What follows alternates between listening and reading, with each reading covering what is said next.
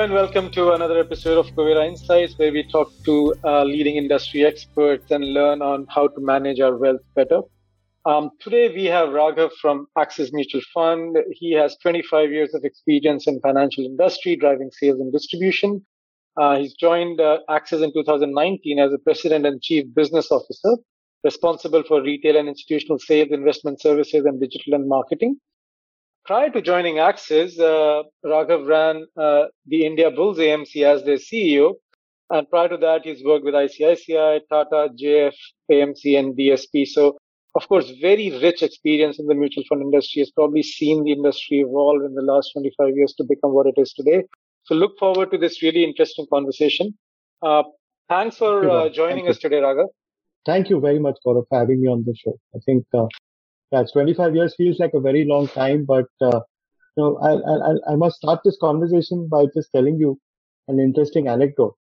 Sure, I please. don't know if you're aware, there is this new industry initiative which is started off called MF Central. So essentially, customer can go in and look at his or her data. On mutual funds. Right. I had put some 1,000 rupees in a mutual fund very, very long time back. Which is not 1,000, about 10,000 as a SIP, and then those days you had to give post-dated checks, right? There were no UPIs and stuff like that. So I gave the first year checks and then I promptly forgot about it because obviously I started traveling and my bosses kicked me around all over the country. And the one thing that you tend to forget to do is give the new set of checks. Now, while I was going through that, so that 12,000 invested value, Gaurav, it's not in a great performing fund. It's not like one of those really top of the line funds. But today I was quite zapped. I think that value is almost about, it's almost about 2.3 lakh rupees. Fantastic. Yeah. And it's just because I forgot about it, in the sense that because I was so busy doing my stuff. And frankly, you let it compound. That's what happened, right? You gave it time. Whether you consciously did it or not, that's the anecdote. I completely unconsciously did it because I didn't even know it existed. I mean, it was 1,000 rupees put every month. In fact, it was not some large amount of money which you tend to sort of keep monitoring. It was just sort of went out of the pocket. And so in some sense, Gaurav, that is the sum and substance of my experience. I mean, that if you give an investment a decent amount of time, and in the situation where we are in today, where, of course, we have COVID, we have climate change, we have all kinds of crazy things happening, but typically equities and good companies will give you decent returns. And if you are able to capture that over a period of time without getting worried about what the federal governor is saying or what the finance minister is saying or what that stuff, I think you'll be far better off. And hence that I was very, very happy when you asked us to do this, because I think you people reach out to so many investors. It's actually quite amazing. I mean, that's I think what Raghav just said, that's the first rule, right? Invest right and sit tight. Sit tight is the hard part. But he did it for a very long period of time, and the fund value has grown close to 20x. That's really good to know for people also who kind of, it's always good to have these examples where people have done, 10x, 20x over long periods of time. So let's start with, you kind of briefly mentioned COVID and climate change and so on and so forth. And now there's, again, questions on Fed tapering and taper tantrum and so on and so forth. What's the current market outlook like? And what would be your, top 2 or 3 pieces of advice for a retail investor, what that you have learned in your 25-year journey? So I think in terms of current markets, if you go back to the early 80s, Gaurav, the Sensex used to be like 129. And I'm talking Sensex, not Nifty. Right. Today it's whatever, 57, 58,000. And every time it hits a certain milestone, if I may use the term, 10,000, 20,000. These are all milestones in people's mind, right? And a large round number is a milestone. I understand exactly what you're saying. A large round number is a milestone. 60,000. Nothing. I mean, so my 2 bits to people are that, hey, जो 59,999 पे गया था वही 60,000 पे 60,000 में करना पड़ेगा. So so I said you have to invest. Equity has to be a fundamental part of your investment, right? There are 2 ways to do this. There's obviously one way that you go and do a fair amount of research yourself. You understand companies. You go and there's a lot of information available today, and there's a lot of knowledge in the open, which was not there when I started my career 25 years back. Like if you wanted to be a good fund manager or you wanted to be a good money manager, you had to sit in Bombay because Bombay had locational advantages. All the corporates were here, the banks were here, the research analysts were here. Frankly, that doesn't exist today. You could be sitting in any place in the world today, frankly, not even in any of our top metros, and you could be doing a much better job of managing your money. Having said that, You might actually have less noise there, less noise, yes. Having said that, there are people like me who say, "Yeah, I'm not great at managing my own money. I'd rather give it to somebody and let him or her manage it for me." And obviously, there I like to see a certain process. Fortunately, again, the regulator has been super, super proactive as far as the mutual fund industry is concerned. So today, everything right from portfolios to daily NAVs to redemptions, everything is crystallized, standardized, and more importantly, followed to the T. So you've got a great first industry, which is cost effective now, because as and when the fund sizes go up, automatically the costs come down, which was not the case earlier. Not great for asset management companies, obviously, because our P&L goes off a little bit, but it is an aspiration for us to obviously keep growing. And obviously, my belief is that if the investor, who's the ultimate customer, makes money and he has a good experience, automatically all of us will go, and vice versa, right? So from a market perspective, you've got a lot of clouds in the horizon. We've seen that there is one of the reasons this market moved so rapidly up is two things. Actually, the big reason is, of course, that India came out of COVID very, very fast, right? Compared to many parts of the world, which are yet going through third wave and fourth wave and stuff like that. And I think that is for two reasons. One is, I think as a nation, we are very, very jugadu. We are used to a frugal mindset. So whenever things get tough, actually, we get much better. In fact, I think as a country, we tend to do badly when we have got excess of something. That's my personal view. So we managed to get this whole, our entire ecosystem changed. We adapted to work from home. We got our shorts done.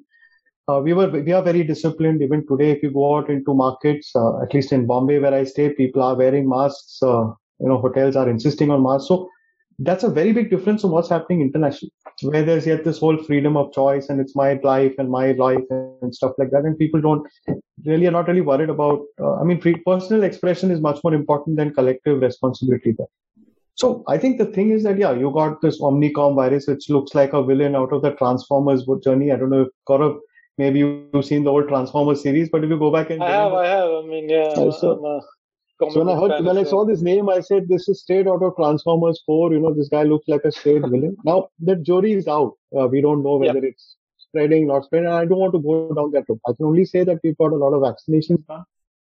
We seem to be taking the right steps, and there will be and governments will, as usual, overreact a bit because they want safety. So at best, you could see a bit of a blip in terms of movement in case, and that obviously will lead to a blip in terms of profits, right?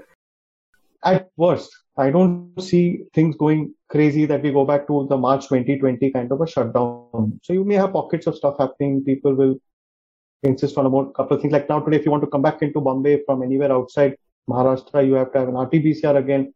So all that stuff is going to happen. But is it going to fundamentally make our GDP go down by minus 10%? No.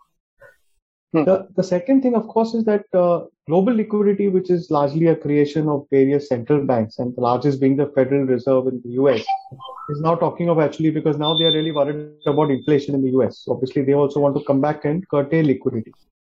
Now, India is a growth market. I mean, everybody knows that. So there are some people who obviously borrow and invest, like many of us do sometimes, and they're smart people.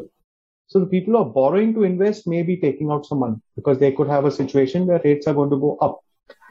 And they feel that the money that they will make after borrowing will be possibly less. It's not worth the effort. But if you ask me, people like, let's say me and maybe many of your viewers are just, buy and hold investors. We are those 20-year investors. For us, we should use those guys exiting as an opportunity for us to get. I'll only put all this advice into a small circle and say, if there is something called a total equity allocation you should have. I mean, there are various theories to it, 100 minus your age, etc., etc. Largely, these are things that are best done in consultation with some expert because every individual is different. But if your equity allocation is less, or you think it can go up a little more, time to use this volatility in the market, make volatility your friend, and sort of land up putting some more. If your equity allocation is anyway great, and you feel that you're comfortable and you're getting good sleep in the night, you don't give a damn whether markets are down 1,000 points or up 500 points. You have a certain goal in your mind and you want to achieve that. I think just hold on, and I think let your investee companies do their job and make money for you. That's important. So let's talk about equity, right? And I think you guys have a very good process-driven large cap, mid cap, and small cap fund, and now there's multi cap and flexi cap. Yes. How does an investor, actually large cap, mid cap, small cap is very well defined. Absolutely. I mean, the SEBI has this categorization that works really well in defining what's a large cap, what's a mid cap. There's no ambiguity there, right? So, but how does an investor think about multi cap and flexi cap? What is a multi-cap fund? What is a flexi-cap fund? What are some of the differences? What are some of the advantages of either? And then we can kind of do a bit more of a deep dive in how to think about these specific fund categories. So I think fundamentally, as you rightly said, Gaurav, there is large cap, mid cap, small cap. These definitions are companies which have large cap are companies which have a market cap of more than 10,000, 30,000 crores. Mid cap are companies which have a market cap of 10 to 30,000 crores, and small cap are companies around 10,000 and below. So as you can make out, this is broadly covers the entire spectrum of companies available for investment in India. This is a regulation. This is not Axis Mutual Fund definition. This is the industry definition. Right. Now, coming to flexi cap and multi cap, ultimately the job of the mandate underlying is the same, in the sense that in the flexi cap fund, you've given the mandate to the fund manager to do whatever he wants, he or she wants. He can put money into either large, mid, small, in whatever percentages they need. In multi-cap, it's a little different. There's a new category which which SEBI came up with recently, saying that you have to have a minimum of 25 in large, minimum of 25 in mid, and minimum of 25 in small. No overseas exposure. It has to be all Indian domestic equities, and the balance 25%, and I've covered 75, is something that you can do at your discretion. You can choose to put it in large, mid, or small. That's your call. And so broadly, so if you look at the similarity, flexi and multi both can invest across the market cap spectrum, but flexi does not have this 25 limit. He can go and put 100% into large cap, for example. Now, typically when you to create wealth, everybody knows that it's the easiest thing to talk, but most difficult thing to do is to try and catch a company when it's small and then we invest in it right through its lifetime journey, and hopefully a small cap company will become a mid cap company and then a large cap company. So typically in the multi cap fund, the biggest advantage, Gaurav, is that you can see a company right through its life cycle. Because I will buy it in the small cap, let's say it does really well, I'll go into mid cap, and then if it does really well from there, it goes into large cap. Very few companies have made this right. Completely. We did a study over the last 10 years. We found that hardly 8 companies in the small cap space actually transited, sorry, not 8, hardly 3 companies transited from small cap all the way to large cap. Right. In fact, most companies actually transited downwards. Like in the 100 companies that we looked in the large cap space, actually there are only 61 who are large cap, and actually 39 have gone into mid cap or have in fact vanished altogether. So that's the negative side of stock markets. It's not like you have to get invested in the right company. Very few companies make value for you. A lot more actually destroy value. So coming back to flexi, most fund managers will have a more of a large cap plus bias, because flexi cap, as its name, is largely meant for investors who are recently coming into markets. So somebody asked me today, Raghav, I'm coming to mutual funds, equities for the first time. Where should I put? I will naturally tell him, boss, get into a large cap fund. Flexi cap is actually one level just above that, and multi cap is above flexi in that sense. So obviously, in two things, I think if the big difference again between flexi multi is also timeline. So if you want to say multi cap, I would say, you need to have at least a 3-year, 4-year plus kind of an investment horizon. This is not a trading oriented fund. Flexi cap, you can even come in if you have a very positive view on markets, and since it's largely large cap dominated, or you can even come in for slightly smaller periods. So I think both categories are important. Both categories are large. In fact, flexi cap has, between flexi and large cap, they are the two largest categories in the equity space. My sense is that multi-cap, being a new category, will also emerge in the next 2-3 years as a very, very large category, more as a fill it, shut it, forget it investment. For lazy investors like me, I'll just put it in and forget about it. I will look at it after 5-10 years.